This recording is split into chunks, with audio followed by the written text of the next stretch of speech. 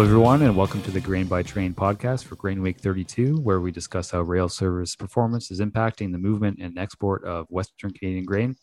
I'm Greg Northey from Pulse Canada, and I'm joined by Milt Poirier of QGI Consulting, who manages the Ag Transport Coalition, a consortium of agriculture groups that produce data and reports on rail service and performance. Thanks for joining us today, Milt. Hi, Greg. Nice to be with you. So week 32 is in the books. It's coming on the heels of some difficult last few weeks, but we did see a little bit of improvement. What did you see in the reports this week?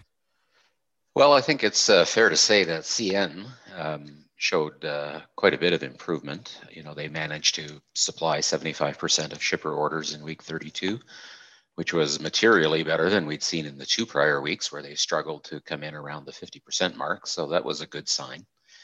The improvement we saw this week, also a positive sign in that it was kind of a general improvement across multiple corridors, with some notable improvement to the West Coast, which of course is, you know, the most important corridor at this time of year for CN and for CP, frankly.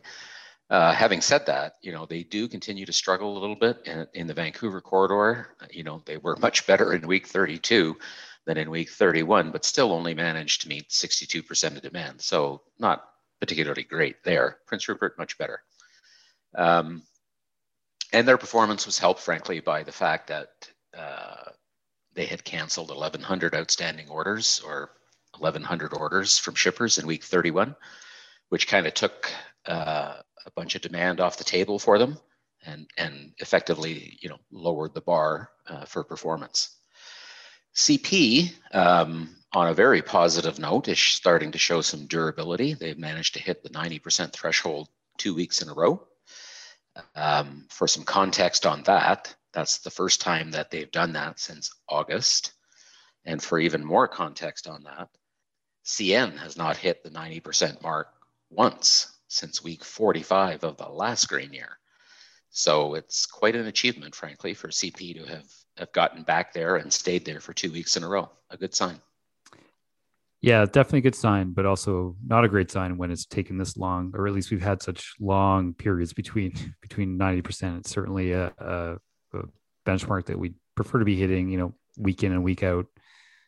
Provincially, as we've seen in other weeks, a lot of unevenness between performance. So if you're a farmer or a shipper in some provinces, you're definitely seeing better performance than others in other provinces. What did the reports show about provincial performance this week? Well, given the uptick, if you will, in system performance for both railways, you would expect that you would see a general lifting of performance at the provincial level, and that's pretty much what we saw. Still a fair bit of unevenness, though, when you look across the provinces and across the railways. You know, CN, for instance, from their best performance, which was in Manitoba, to their worst performance, which was in Saskatchewan, there was a 20-point spread, you know, 90 versus 70. So, you know, I accept the fact that Manitoba's demand levels are significantly lower than Saskatchewan's, but still, at the end of the day, that's a fair difference in performance from one province to the next. CP similarly had some, you know, a bit of range from top to bottom, but much tighter than CN on the whole, where their provincial performance ranged from 86 to 100%. So better.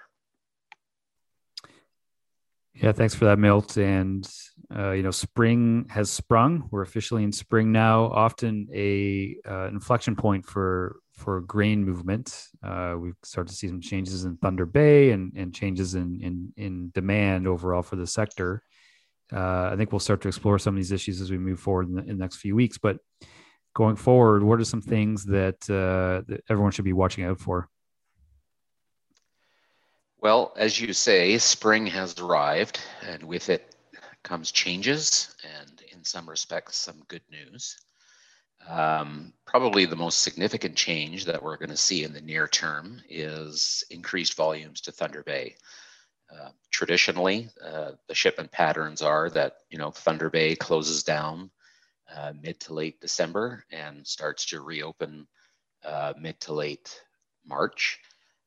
In that interim period, direct rail shipments to Eastern Canada ramp up. And then as Thunder Bay comes back, the Eastern Canada shipments go down and Thunder Bay shipments start to go up again. So the Seaway is going to open in the next week or so, and we are already seeing Eastern Canada shipments go down, which may have a side benefit, perhaps, of minimizing the impact on grain of what appears to be the potential strike at the Port of Montreal. And it may also take some pressure off the West Coast, particularly Vancouver, where frankly both CN and CP have struggled for much of the last few months. So some of the volume will move east instead of west, and we'll see how the railways handle that.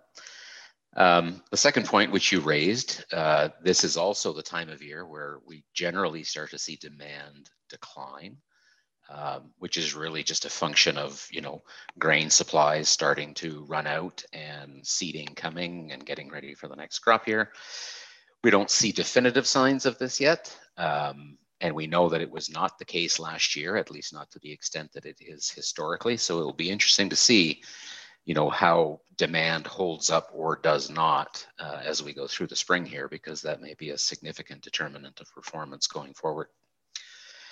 And lastly, which you mentioned, which it would be good to talk about in more detail, perhaps next week on the podcast, is this idea of what will performance look like in a post-COVID world. We know that grain has benefited from perhaps more network capacity than normal over the last few months by virtue of declines in other sectors. We know that those sectors are coming back and have come back a long way in the last few months. And the question becomes, so what now for grain? As the railways resources are pulled in multiple directions, as the economy ramps back up, is that going to have a negative impact on grain? No impact on grain? We're not really sure, but I'm sure we're going to start to see the effects of that over the next couple of months.